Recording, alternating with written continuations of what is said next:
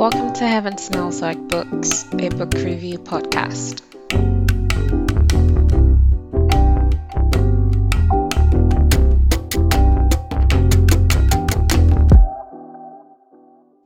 Hi, welcome back to my podcast. I feel like it's been a while. So I'm kind of struggling to get back into just talking to myself in front of my laptop. But anyway, today I'm going to talk about Maza Mengiste's The Shadow King. Yeah, so this is actually I think this is the first book I've read this year that I actually made me feel strongly about anything. So obviously, absolutely have to do a podcast episode on it. So like I said, it's The Shadow King. This book was shortlisted for the Booker Prize last year. So it's actually been on my TBR list since last year. Um, as usual, I had no idea what the book was about before I started reading it. I don't know if I've mentioned before, but I don't read like blurbs or like synopsis or anything. I just like dive straight in. And yeah, boy, was I in for quite the wild ride. Uh, but before I go into what the book is about, I want to talk about the writing a little bit first. So the writing, I mean, shortlisted for a Booker Prize. I feel like it goes without saying that it was very well written, like genuinely very well written. I don't know if I can say that I enjoyed reading it because the storyline is so incredibly heartbreaking, but the writing was definitely really good. It's written in third person, but it's kind of different from every other third person novel I've read in that it felt like the narrators were a part of the story, although they weren't really. So normally when I'm reading a book written in third person, it usually reads as if the narrator is the author. But this one sometimes felt like the narrators were a part of the story. I don't know if that makes sense. Let me kind of have to read it to understand what I'm saying. Okay, so the book is about the Second Italo-Abyssinian War that started in October 1935. Abyssinia is present-day Ethiopia, and yeah, Italo-Abyssinia also was between the Ethiopians and the Italians. And I mean, there's so many books about different wars that we've had, but I think for me, this one was really different because it focused on the actual soldiers who were at war. I feel like every other book I've read about the war usually focuses on the impact of the war on the civilians. So it's usually on like, how people are dealing how the civilians are dealing with the war. If there are like refugee camps or just torture camps, like it focuses on that sometimes as well. But this book was specifically about the people actually fighting. And that was a very new and different experience for me. Yeah. Okay, so moving on to the themes that I want to talk about. And the first one is just as usual, general disregard for girls and women. So, like I mentioned earlier, I had no idea what this book was about when I picked it up. And so, when I started reading it, we were introduced to Hirut. So, she was essentially a child. The author didn't mention what age here it was, but she was definitely in her early teens or preteens. Like she was a child. In my head, she's like basically a baby. And so the book starts off with Harriet working as a housemaid. I'm going to use slave for the rest of this when I'm talking about Harriet because that's basically what it was. It's like a form of slavery as far as I'm concerned. She was working for this family, this wealthy family. The husband's name was Kidane and his wife's name was Asta. And Asta was an absolutely horrible person to hear it for what to me was no fucking reason. And so Asa was also going through her own shit and trauma because she recently lost her only child, and so she was quite depressed and all that. But that's not what I want to talk about now. I want to talk about how horrible she was to hear it. So when I picked up this book and reading about how Asa just one the living conditions that Harriet was living in, like she was sharing this really small space with this other woman who worked for the family who was the cook, and it didn't seem conducive. And then also again, Harriet was a child. She should not have been working at all for any reason. Um, and then, like I said, she was essentially a slave because it's not like they were paying her. Um, and then there's this part in the book where Asta beats the absolute shit out of Harriet because Harriet, she, I guess, stole a few things from the family. But again, the only reason she did that was because they took something from her that was really precious and she was a child and she didn't know how to handle that. So she was acting out and she stole from them. But again, the things she stole weren't particularly valuable. Anyway, Asta beat the shit out of her. I honestly thought Iris was going to die. And I read that part and I was like, okay, so this book is about domestic violence and child abuse. And I was sort of starting to mentally prepare myself for that. And then, of course, we get into the war part. Um, but still on the disregard for girls and women. So I've mentioned that Asa was married to a man called Kidane. And at the beginning of the book, I just automatically assumed that Kidane and his wife Asta were age mates or like close in age. Like maybe there's like a 6 year, 5 year difference, like a reasonable thing. But as it turns out, there's a massive age gap because Asta was married off to Kidane when she was a child. So she was a child bride. Like Kidane was a fully grown man, and there are parts of the book where the author went into details of their wedding day and their wedding night, and it was horrific. It made, it goes without saying that it made me incredibly angry, and I absolutely hate that child marriages are things that are normalized in some cultures. It's and she they talked about how Asta's mother was preparing her for the day and basically telling her that it's going to be horrible, but you have to deal with it. And it's just, it happens every generation, and even the men, they were also preparing Kidane and telling him that, oh, she's probably not going to be happy, or like she's not going to want to be married to you. She's not going to want to have sex with you, but you just have to do it anyway. And I was like, what the fuck? Like you're basically giving him notes on raping a child. Reading that part was a lot. But then I think I realized when I was reading this book was I think because I've read so many books where women and children get abused, sexually abused specifically. I've read so many books that have those themes at the center that it took me a while, not a while, but like it took me a little bit to realize what was going on.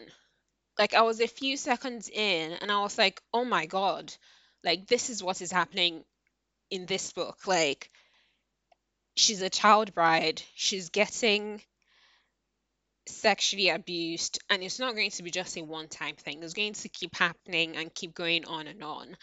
And I just hate that. I mean, I understand that these stories are important, but I just hate that so many books that center women and girls, black women and black girls, have such traumatizing themes that it now just like I pick up a book and I'm reading about a young girl's trauma, and it almost feels like, oh, of course this is what is happening. Like, oh yeah, just another story of abuse.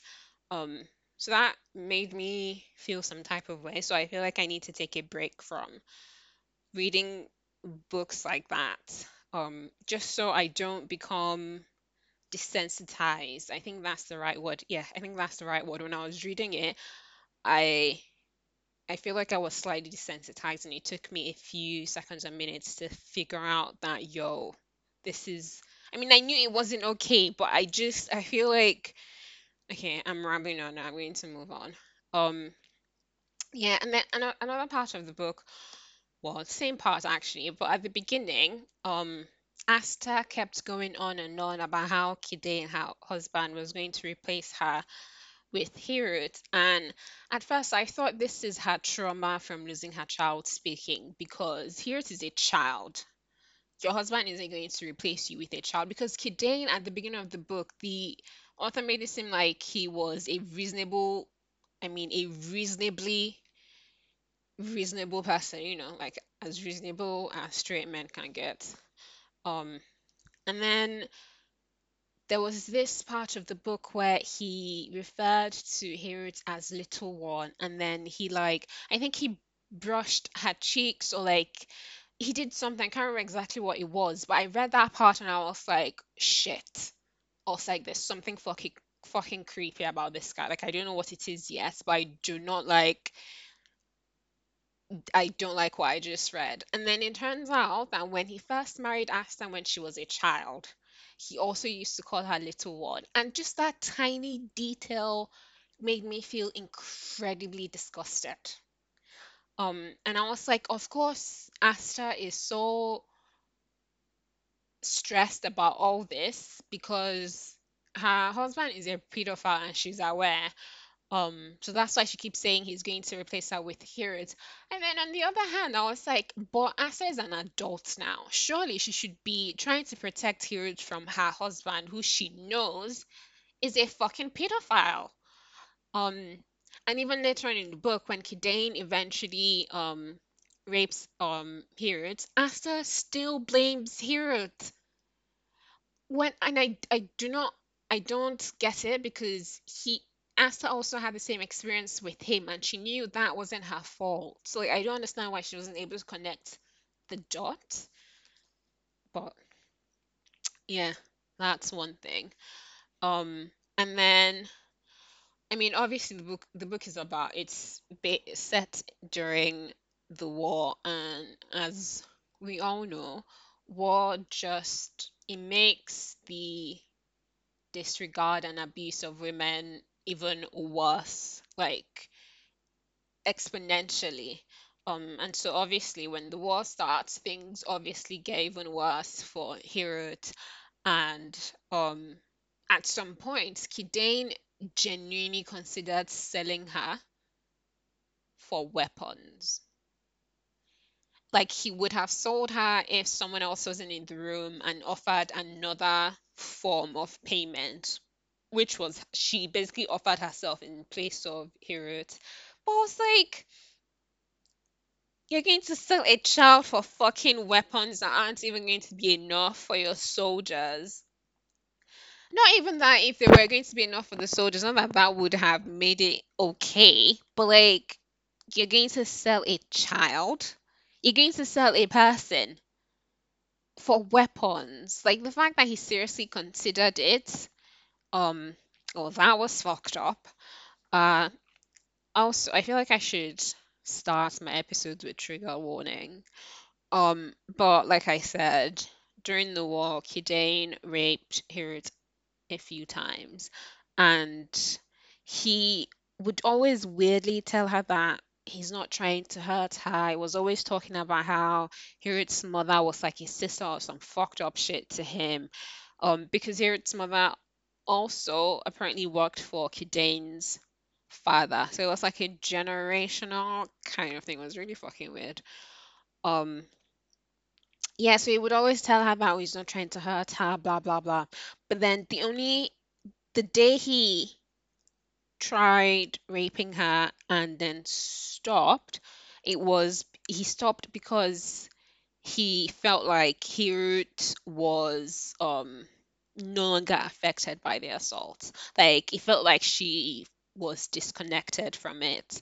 Like, and that was when he stopped. So, like, my point is, he kept saying that he wasn't trying to hurt her, but the only reason he stopped raping her was because he felt like he was no longer hurting her.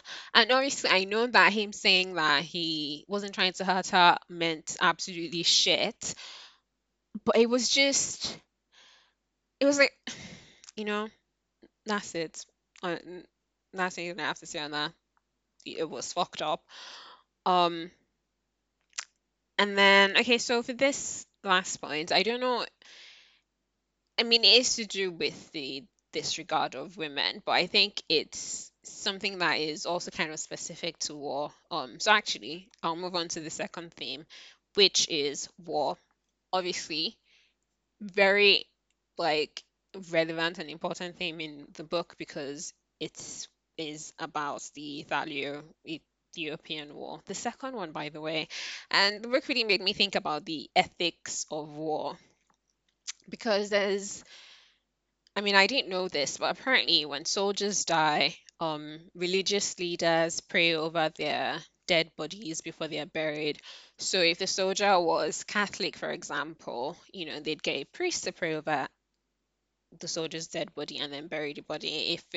If the soldier was a Muslim, they'd get an imam and all that. And I was really kind of confused. I genuinely didn't know it was like a normal practice, and my first thought was, why would religious leaders agree to pray over the bodies of soldiers, especially the soldiers that are invading another country? So, like, for this book, why would a priest agree to pray over the dead bodies of Italian soldiers? Like, these men have literally invaded a country that isn't theirs and they are killing people. And soldiers do, I mean, apart from the fact that soldiers kill soldiers, during war, we know that soldiers also do the most in, inhumane things to women, children, old people, young people, men, everyone. The damage they do is mind blowing. And so I really struggled to understand why religious leaders would pray over their bodies. Like, I understand that, they're not supposed to judge and God loves everyone, yada, yada, yada. But it's just, surely they need to be taking a stand because these things that the soldiers do, they are not okay. Why are you praying for them? I just, like, I know they're religious leaders, not political leaders, but I think that there are certain situations where you just cannot remove yourself from the politics of things and you actually have to take a stand. Um, and then it also got me thinking about how, every war has something that causes it, quote unquote. But I really think that at some point it becomes less about the cause of it and more about the soldiers, as in the people actually on the front line just surviving. Like, I don't think when the soldiers are fighting, I don't think they're going, oh, I'm trying to defend my country, this and that. I think that, at some point they're just thinking, I don't want to fucking die today. And so if I have to kill 10 people to make sure that happens, that's what I'm going to fucking do. And then it just seems like, so what's the fucking point? Like, you're fighting. I'm so sorry that I'm swearing so much in this episode, but I'm really in my feelings today. um, yeah, but it's just like you're fighting another man's fight. Usually a politician who is in his house, probably in another country even, removed from the front line of the war. And you're fighting another man's fight and you're killing people. So what is the point? You see, like, and I know it's more complicated than that and it's not simple and it's complex and all that, but it's like, what's the point? And then the other thing I was thinking about is that, why is it okay for countries that have significantly more, well, significant, sorry, my English is leaving me. Countries that have access to more sophisticated weapons and they have a lot of it. Why is it okay for them to go to war with countries that don't really have weapons? Because the Italians had access to guns, they had access to um I can't remember what they're called now. But you know those they're kind of like tractors and they basically have like massive guns and yeah, those massive things that move around and have guns on them. Not guns, you get what I mean. They have those things. They also have access to like chemical weapons. And they're fighting the Ethiopians who barely had guns. Do you get? Like the Ethiopians were recycling guns from the previous war, and the Italians had chemical weapons. How is that a fair fight? Like, it doesn't make sense. Like, that, how is that fair? Like, why is that a thing? Again, I know that war isn't, in general, it's not supposed to be something that is fair. I mean, war in itself is unfair, but it's just like, why? What the fuck? Like, whose fucking idea was this? I know I sound like like this is how war works, so why are you so surprised? But it's like you read about these things and you're just like, people are actually fucking dying. Like, what is the point? Like, there's this part of the book where they are like they are at the war front on that day. They were like genuinely shooting and fighting and killing each other, and then the Italians started releasing chemical. I can't remember what chemical it was, but they had planes and all that releasing them, and it was just like, this isn't a fucking fair fight. Like, you have these white men came into this African country, and for what fucking reason? Because they lost like they lost the first one, and they're like, oh no, we definitely have to take back this land. That doesn't fucking belong to them. Do you get? Like, what the fuck? Okay, I'm going to move on. But yeah, ethics of war. Is there even such a thing to start with? And then, oh, another thing. So the political, I think I'm trying to think, remember the right term. I think the right term is emperor. Um, Haile Selassie. This was a real person, by the way. Like, he was genuinely the real emperor when these things happen in Ethiopia. Even though the book is fictional, some of the characters did exist. But yeah, that man, he was the Ethiopian emperor. He left Ethiopia when it became quote unquote unsafe for him. Like, he left the country. And my man went to fucking Brighton. He went to Brighton and left his people to die in Ethiopia. He I can't get over the fact that he went to Brighton. He couldn't pick like a shitty city in the UK or anywhere else. He went to fucking Brighton. And in my head, I'm just imagining him at like the beach or something while people are literally dying at home. And in the book they talk about how, oh, like he felt so guilty, blah blah blah. Who gives a shit? Like, who cares if he felt guilty or not? He fucking left his country. And I don't understand why that is allowed or why that is a thing. I feel like the leader should not be so removed from the war. Like, I know they probably can't fight, especially like presidents and shit. And I know that's why they have like the chief of army or whatever. But it's like, no, like, you were definitely a part of this war starting. You clearly could not work with the leaders of the other countries to find a non-violent solution for this shit. But now you've left the country and the people are still at war and they're still dying. Why is that a thing? Like, why is that allowed? And he also had the nerve to go back to the country to lead them. And I know it's because he had like a lot of supporters. It's actually crazy. He had a lot of supporters. I mean, he also had a lot of people who absolutely didn't like him.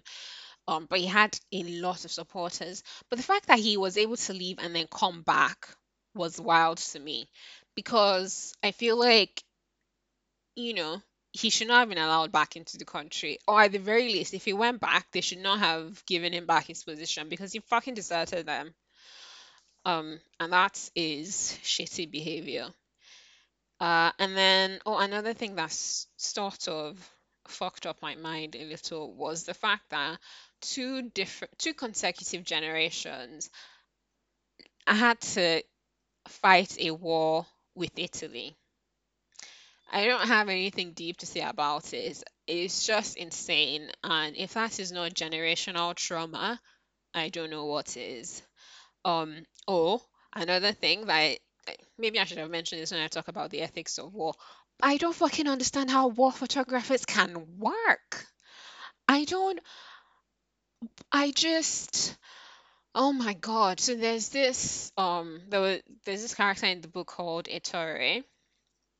He was the Italian war photographer, and he had to document these horrifying scenes. You know, he had to document Ethiopians literally getting thrown off cliffs. You know, Ethiopians getting hung, shot, killed, imprisoned. He took um so Herit and Asta at some point during the war they were captured and made prisoners, and the head of the Italian camp made them like they would bring them like in front of all the soldiers, get them take their clothes off, and Ettore the war photographer would take pictures of them. And I just it made me think about there's this picture. I don't know if you guys have ever seen it, but it's a really popular picture. I can't remember what country it was, but it was an African country, and it's this child, and the child looks so skinny and like malnourished because the country's at war, and obviously like there's no food and children are dying, and there's this bird next to the child. Oh shit, I can't. My brain isn't working. I can't remember the name of the bird, but it's the bird that feeds on dead bodies, and the bird was basically waiting for the child to die so that it would eat the child of the body. And the photographer took the picture, and it's like such a harrowing picture, an image to look at. And I think 2 years ago, maybe it was last year, I read about how the photographer basically became fucked up after that picture, and I think he eventually committed suicide. I'm going to check and confirm that. I'm pretty sure that's what happened. And it's just like on one end, I understand that it's very traumatic for them as well. Um, but for a tourist specifically, because he wasn't a neutral party, it was really hard for me to like feel anything for him. And so because I genuinely hated him from the depths of my heart. I really did not like what Maza did when she by making him a Jewish character, because I then had to feel something for him because the war was in started in 1935, and so you could start seeing the effect of anti-Semitism in the Italian camp. And obviously, because Ettore was Jewish, you could also see that. And his Jewish parents were still in Italy. And so obviously, they were taken to camps. And, it was sort of implied in letters his father sent him. And I just hated that. I started off hating every single white character in the book, and then we got to the part about anti-Semitism, and I was like, shit, now I feel bad for this fucking dickhead. Um, because I don't need to go into the horrors of the Second World War. But yeah, Maza, I see what you did there. I get why you did it, but girl, I did not fucking appreciate it. Okay? I just wanted to hate all the white men in the book, but you wouldn't even let me have that in peace. Like this whole book, like every like maybe like every 50 pages, I'm like, oh my god, what the fuck is this? Like I started off thinking, oh, it's about domestic violence, and I was like, oh my god, like why is she beating this child like this? And I found out that Asta was a child, and I was like, what the fuck? And then they're at war, and I'm like, oh my god, like these people are just being killed for no fucking reason. And then like Hirut gets sexually abused. I'm like, what the fuck is going on? And then they get captured. I'm like, I can't take this anymore. And then you introduce anti-Semitism. I'm like, I'm losing my fucking mind. Um, but yeah, again, I'm so sorry I'm yelling at you guys, but moving on. Or still on Itari. So, I mean, obviously, he's away from his family. Anti-Semitism starts approaching its peak in Europe, and that's all. the whole thing made him sad and depressed. But what I did not like was, so after Hirit and Asta were captured and made prisoners in the Italian camp, there's this part of the book where he basically goes to Hirit, and the way I interpreted it was that he was trying to get Hirit to pity him as a way to absolve himself of blame and guilt in his participation in what was happening to her. And I was like, how fucking dare you? You have invaded this poor child's land. You are documenting her people getting killed and raped. You are taking nude pictures of her without her consent. First of all, she's a fucking child. She can't even consent to that shit. And then you're trying to make her feel pity for you. You're talking about your father. Do you know what this girl has been through? You're talking about how you're worried about your father. Like, this girl lost her parents when she was a child. She was literally a slave before the war, and then she had to become a child soldier, and she was raped by someone that claimed to care about her, and then now she's a fucking prisoner in your fucking camp, and you're going to her to tell her that your life is difficult. Are you fucking kidding me? Like, I feel bad for him and everything that happens to his family, but like, Hiris is not the person you should have gone to for pity. You should have gone to the other white soldiers who weren't Jewish.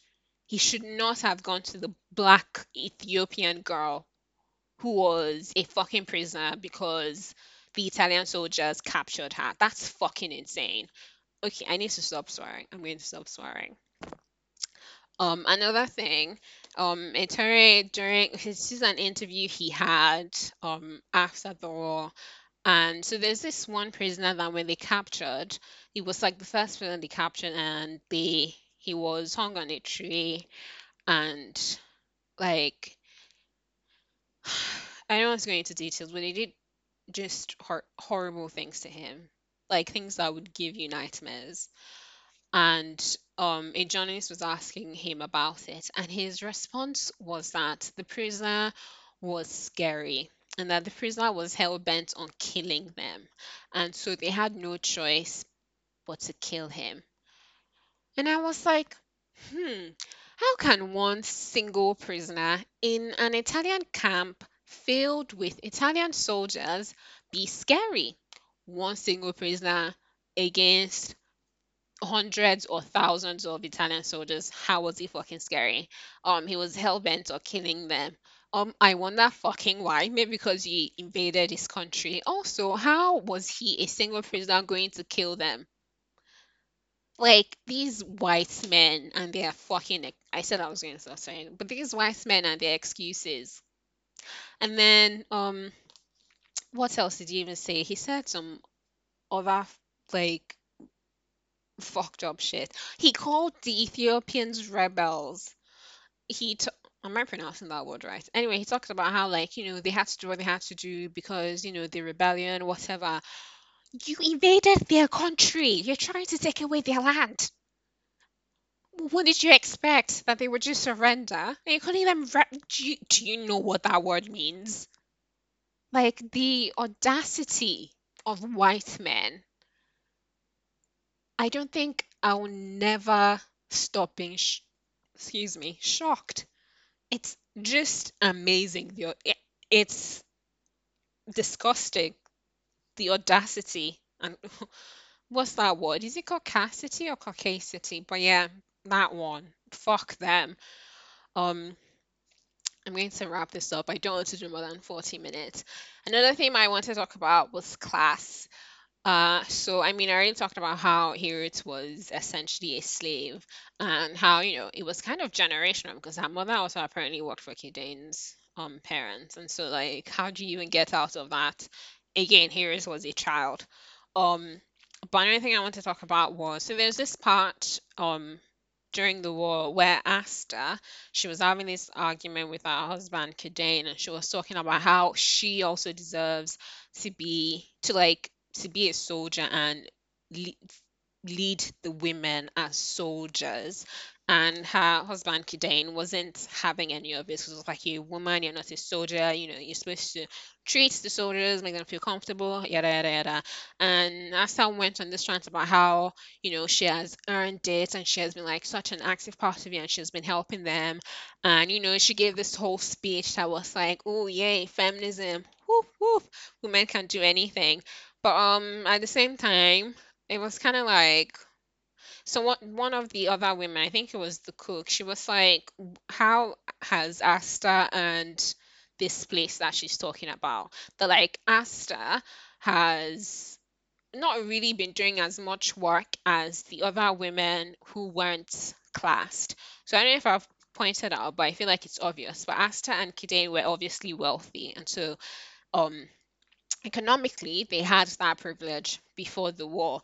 And it was interesting to see how we then translated into privilege during the war, because Asta automatically somehow became the person leading the other women who were not as classed as she was. By class I mean economic class, and social class as well. And yeah, so like some of the women were like, who made you the boss? Like, just because you were wealthy before the war and your social class, or like your place in the social hierarchy was high, you just made yourself the leader. And now you're going on this rant about how you deserve it. Like, we've been doing the grunt work. What makes you more deserving? And it made me think about how, like, should classed people be allowed to lead revolutions? Like, is it okay? I don't know. I feel like I need to do a bit more reading and thinking about it, but it's kind of like, maybe not in this specific book, but sometimes I think when class people lead revolutions, if things really go to shit, there's a good chance that those people that have money and that privilege, they can easily get out of the situation, leaving behind the people that they are leading who can't. It's kind of like Haile Selassie did. And it's like, why is that okay? And, it also made me think about how class and feminism, how they work together, and like the intersectionality of it. And it was just interesting. I really like that Maza touched on it a bit, that like, yeah, like Asi is doing this great thing and fighting to also be recognized as a soldier. But at the same time, like these women of working class, not middle class, they are just as deserving, if not more. And Asa just got picked because of our proximity to maleness, because Alzma was leading the male soldiers. And so that was how she became the leader. Not because she was qualified for it, just because of her class privilege and her proximity to, you know, that. Yeah, just something to think about. And then, okay, 3 minutes. Other things I want to talk about. I hated how tough life was for Hero. She lost both of her parents, who seemed just absolutely great and amazing. She lost them when she was a child. She became a slave for these two horrible people when she was just a child, and then her country was invaded, and so she had to um she had to become a soldier. And just the trauma, honestly, the trauma just from reading a book about war will never, I can never like get used to it or get over it. It's absolutely mind blowing. Um, there are parts of the book where they like where they really, describe the ins and outs of the war front. And I just kept thinking, I don't know how people can live post war. Like the PTSD, my mind, whenever I try to think about it, my brain starts glitching, because I cannot, I don't know how to, yeah, kind of like this, the way I can't even get a word out. Um, yeah, I really fucking hated that. It was also traumatizing. And so, like, at the beginning of the book, we don't start in 1934 where the war which is when the war happened. We start in, I think, 1974, and we started with Herut. And it didn't sound like Ethiopia was a peaceful country even then. So it's like, I can't imagine how triggering all that would be for, like, okay, so like people that that experienced war, and then like decades later their country's at war again. It's just, It's a fucking lot, okay? Like, so I just kind of feel like is that going to be like a long period of time where the people of Ethiopia actually experience peace? And I know this is applicable to so many countries because it just feels like generation after generation have to deal with some shit, and it is exhausting and it makes me very fucking angry. And maybe I'm extra emotional today because I'm recording this on the 6th of June, which is a day after the Nigerian government decided that Twitter is not going to be a thing that's allowed in the country. And like, it's exhausting and I'm tired of these leaders that just take advantage of people because of their own fucking benefits. And then people literally die and no one pays for it. I'm tired of that shit. But yeah, that's it. I think those are all the things I could go on, but then we would be here forever. Um, I think the book is definitely incredibly heartbreaking, but I think it's definitely one that you should read. I would recommend it. Yeah, Maza, you did a great job, girl. Like, I know you already know that, but you did a great job. My heart was broken the entire time, and I felt and had to question so many things. I was incredibly uncomfortable, but I think that's what you were going for. So yeah. What am I currently reading? I am reading African Love Stories. It's a collection of short stories, and I don't think I'm enjoying it. I haven't liked a lot of the stories so far. I'm only like halfway through, but really random, something that really pissed me off, and I don't know if I'm being extra. It's also like I picked up a book about African love stories because I needed a break after reading The Shadow King, and I thought love stories, yay, fun. Um, and African love stories. So I was like, oh my god, it's going to be cute black love. And then the first stories were about women who were in love with white men, and I was like, what's this? I don't have a problem with interracial relationships, but it's a book called African Love Stories. At least put them in the middle. Don't start with two of them. I also don't know what I'm going to record next, as in what book I'm going to review next on the podcast, but we'll see. Hopefully I read something worth recording soon. And I think that's it. Yeah. Uh, don't forget to follow me on Instagram. My Instagram handle is Heaven Smells Like Books. And don't forget to share and subscribe to the podcast, share it with your friends. Um, yeah, if you want to talk about the book, if you've read it, you can always send me a DM on Instagram. I love talking about books. So, yeah, I hope you guys enjoyed this episode and have a great weekend. If I don't upload this during the week, if I upload during the week, then have a great week. Bye.